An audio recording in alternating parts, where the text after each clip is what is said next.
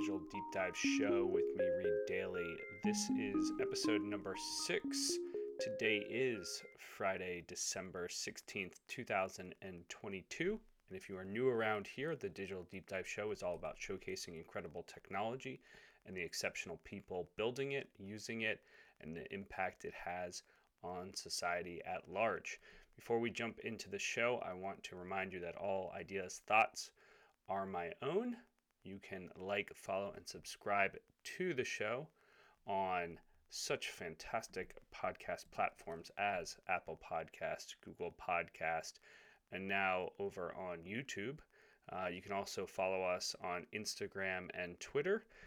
Across all platforms, we are a Digital 3D Show. That is digital and then 3 and then D and then show. It's pretty straightforward. All right, with all that said, let's jump into the show. So the first story we're going to talk about from a national news is the robots are coming. So it was published originally by Reuters a few weeks back, actually. It was talking about how North American companies snapped up a record number of robots in the first half of this year as they struggled to keep factories and warehouses humming in the face of extremely tight labor markets.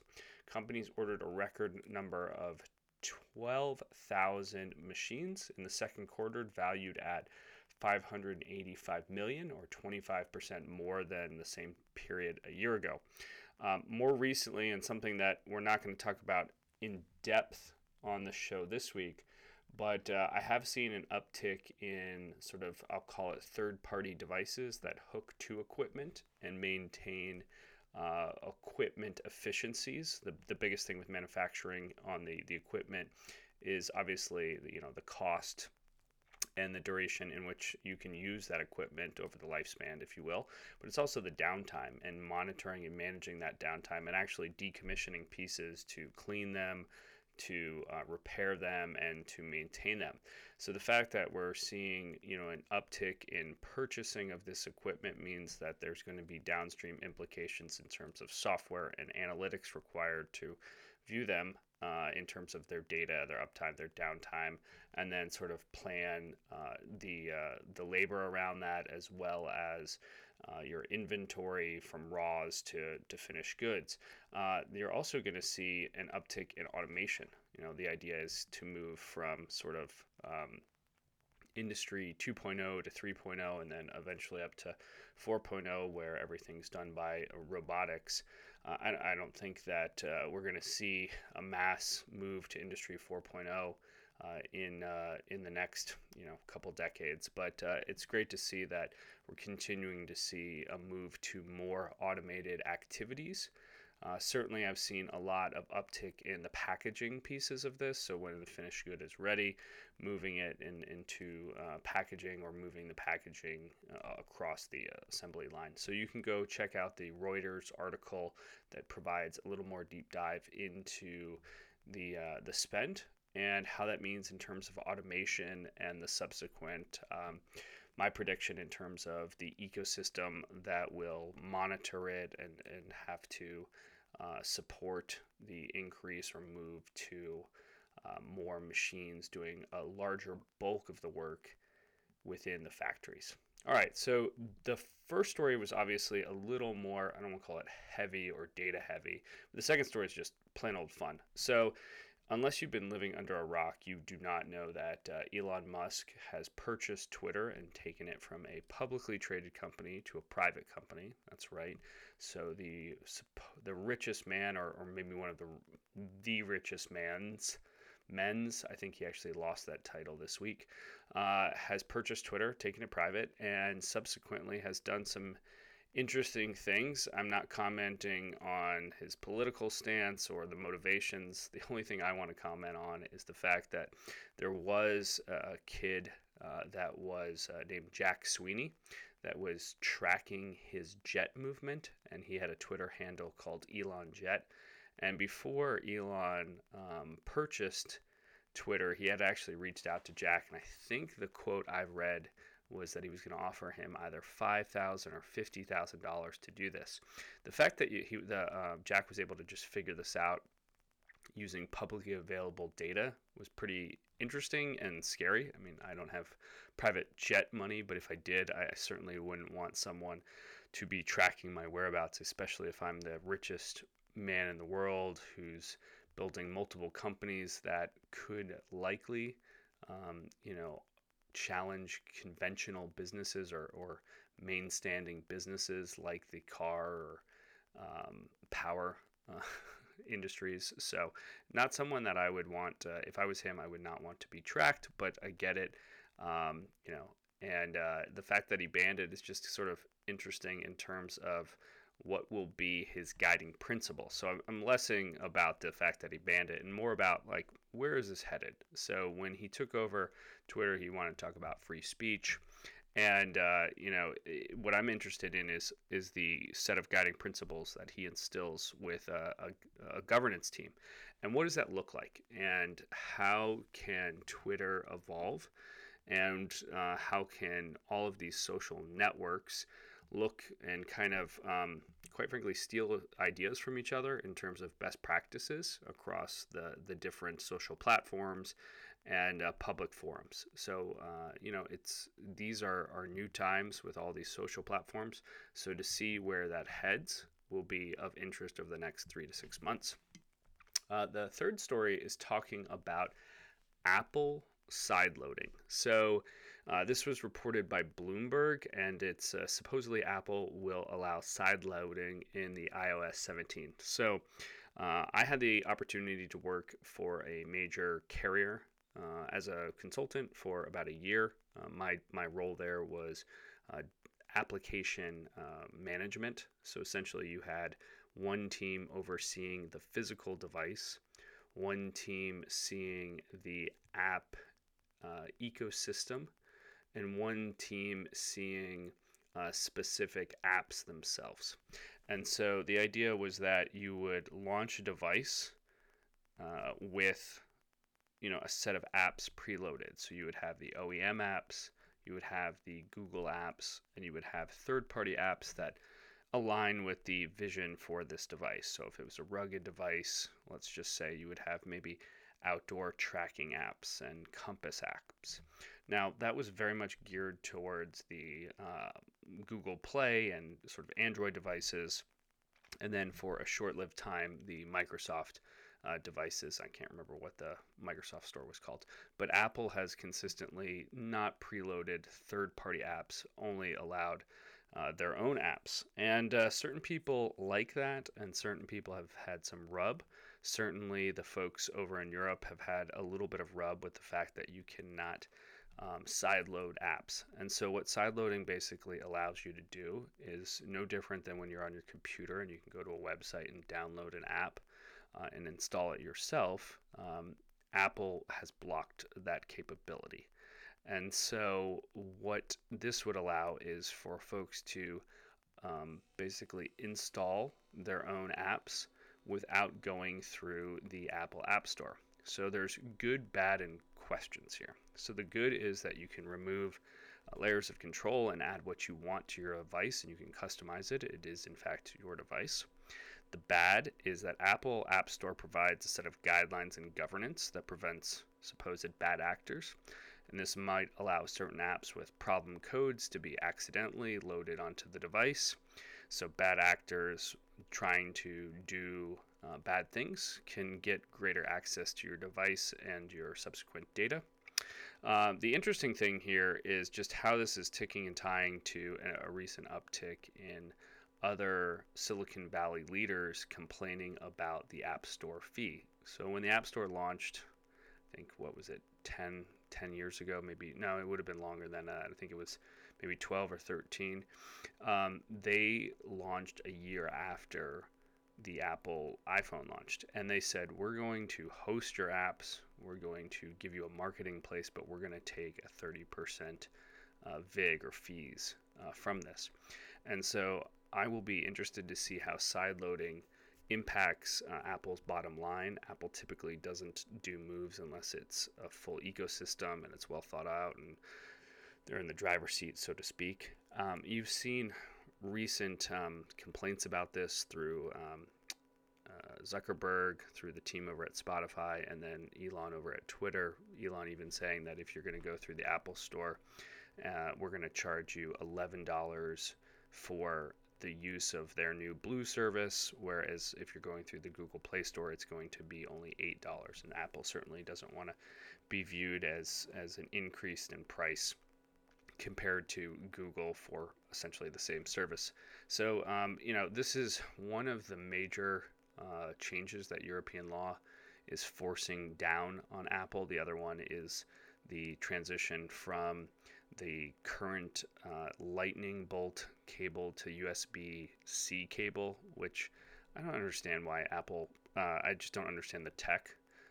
It just seems easier to have the USB-C because those cords work with their new devices and seems to be where everyone's moving. So I'm not really sure the pushback there, but I'm personally excited for the phones to switch from the lightning cable to the next up. We're going to talk about Microsoft and how I think they're not secretly, but they are quietly building a social network. So thanks to technology, they've been able to folks have been able to work from almost anywhere and minimizing non-essential face-to-face appointments. But some things haven't changed in a hybrid work world, and our needs for human connections and community continue to evolve.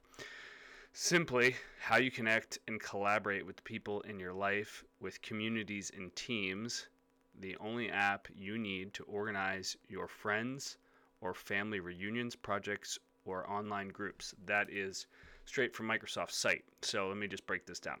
Microsoft Teams came out as what I would argue a response to Slack.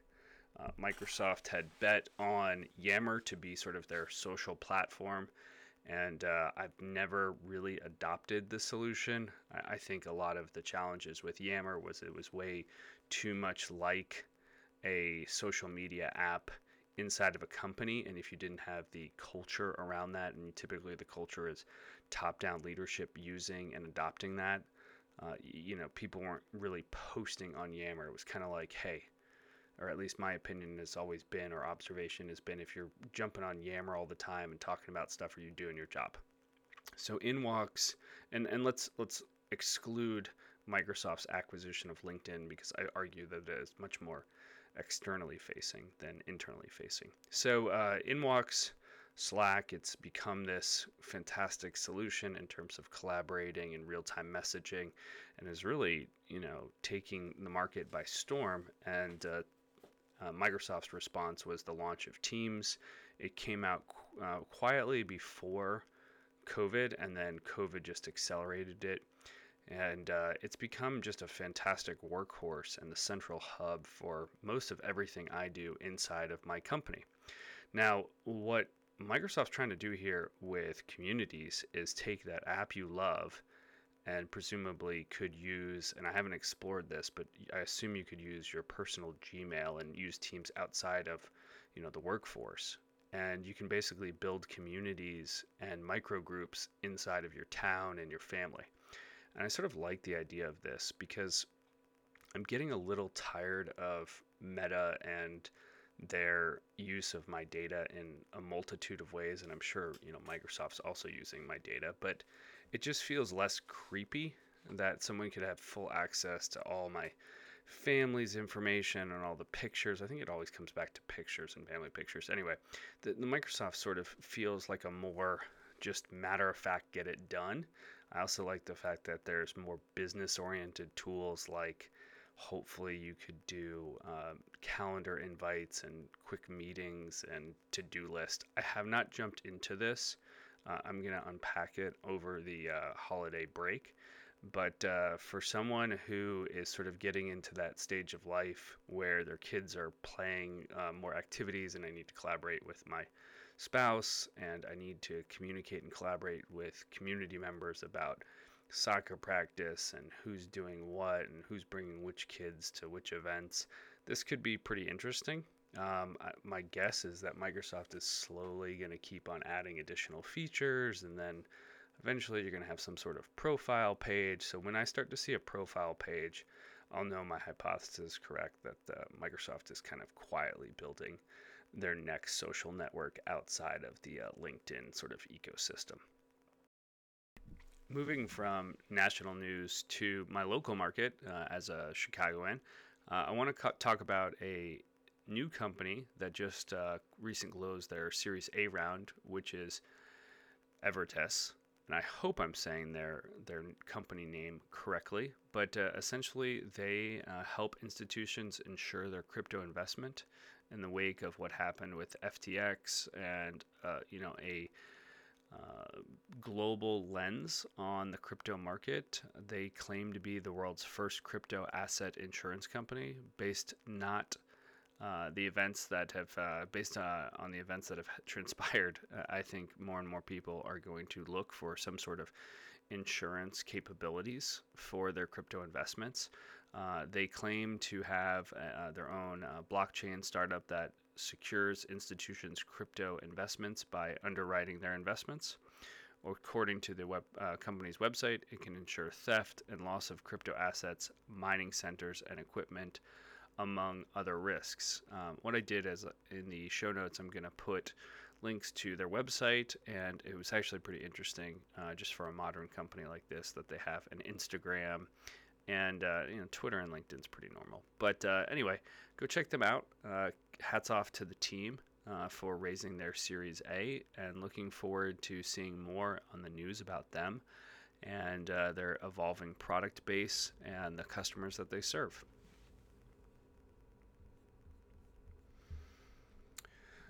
All right, so let's jump into this week's deep dive. So one of the big forecasts coming out of Gartner was that by 2025, 80% of B2B sales interactions between suppliers and buyers will occur in digital channels. And I totally agree with that hypothesis.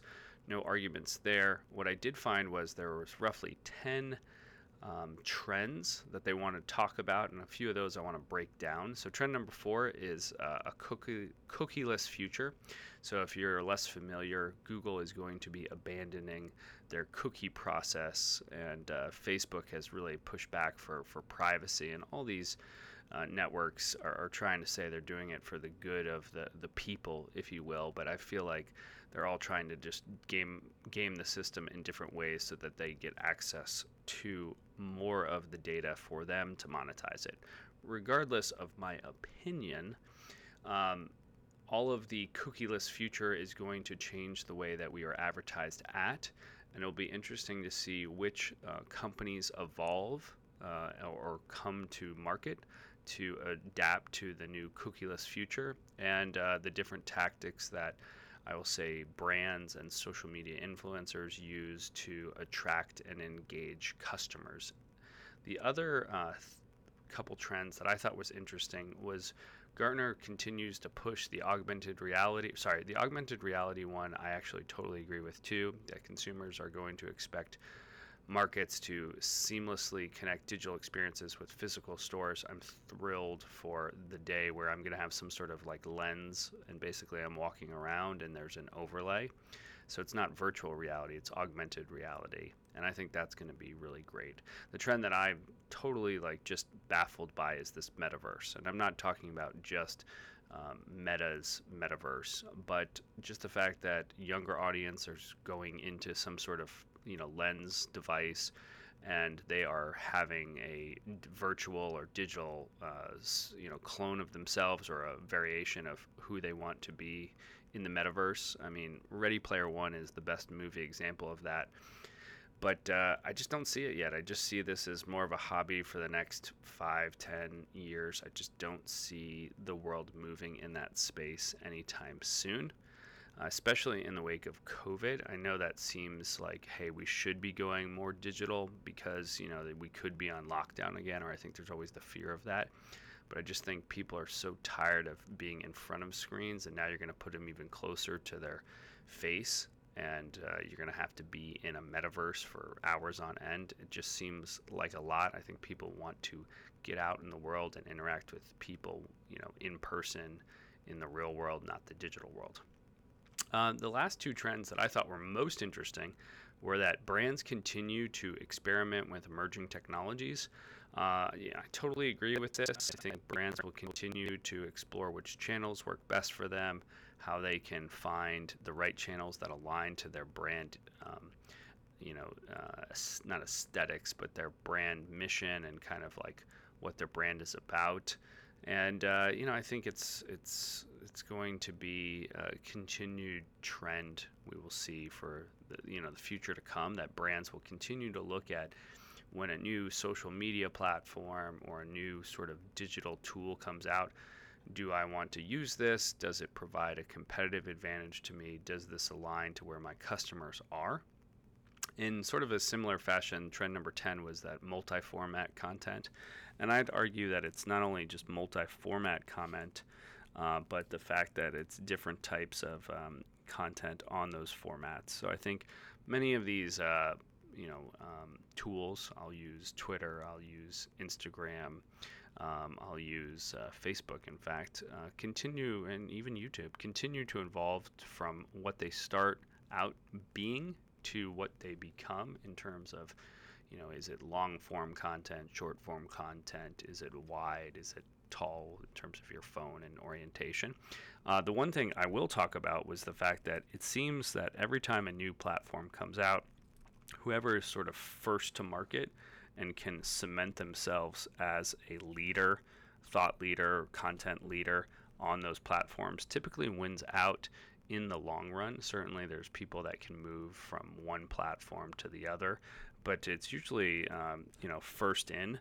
It seems to be who wins on certain platforms. And one of the biggest things about jumping onto a new platform is you're able to build an audience, and I would argue a digital community. And one of the pieces of data that I've been really interested in is how do we move from, or is there a macro shift from just amplification? So that's just noise out, right?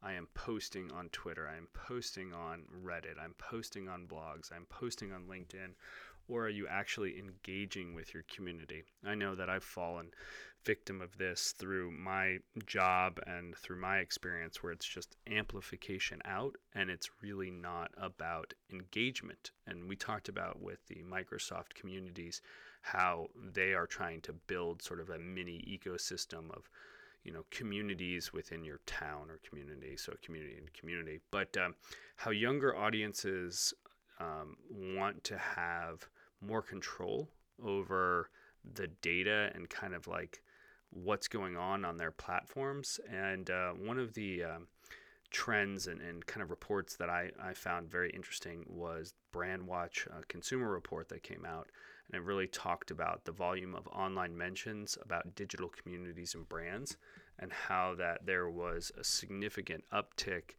in 2022 compared to 2021 and 2020 for folks, looking for digital communities. And you've seen apps like BeReal and Gas, and I think BeReal is probably the best example of looking for like more of an authentic experience. And I think that's what communities is really trying to drill into, is that sort of authentic experience and connections. And I know more recently I've been deliberate on social media about not just amplification, but connecting with people. Namely, just personally, I'm looking for folks that can help me in different explorations. Like I'm really interested in getting more into wine, and that's just on a personal note, is in the same lane that I'm interested in traveling more. So I'm following more sort of influences that talk about travel and travel experiences, and then wine, because it's just where I want to spend my time and energy learning about those things and then visiting new places. So with that said, I do want to highlight the fact that thanks to the founder of Waze, whose name I'm totally blanking on right now, and Scott Galloway, who was an investor among others, I'm jumping over to Post News. It's a new Twitter alternative. Not to say that I'm departing Twitter, but I'm exploring what they are bringing to market, what their new solution. I've signed up for an account. You can find me at post.news/read daily.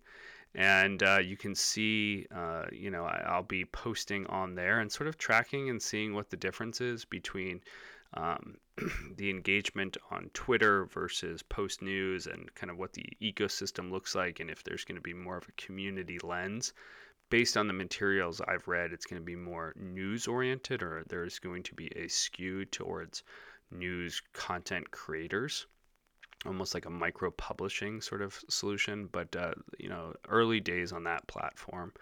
But yeah, it will be cool to see over time. All right, that wraps it up for episode number 6 of the Digital Deep Dive Show. Don't forget to download and subscribe to the show on Apple Podcasts, Google Podcasts. You can also listen to it on YouTube. All handles are Digital 3D Show. You can check us out on Instagram and Twitter, Digital 3D Show as well on both those platforms. Don't forget to check me out on my new post.news social handle. And I hope everyone enjoys a very cold, wintry, sort of holiday feeling weekend if you're stateside. If you are international, I hope you're having a great time. And for everyone tuning in around the world, let's go World Cup. I'm not telling you who I'm rooting for, but let's just say I'm excited for a big, fantastic, spectacular game. Let's see if France can repeat or if Messi and Argentina can take the crown.